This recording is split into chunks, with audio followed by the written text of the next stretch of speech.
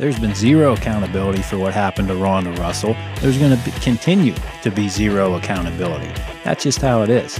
But then you're going to have, like up in Clearfield, where you had that woman who was in an accident and her son died. Her son died. And what do? They turn around and charge her with vehicular homicide because, well, she was probably exceeding the speed limit. She had a suspended license or something. It's like, okay, so your paperwork wasn't in order, your kid's dead, and now the government's going to come punish you by sending you to jail.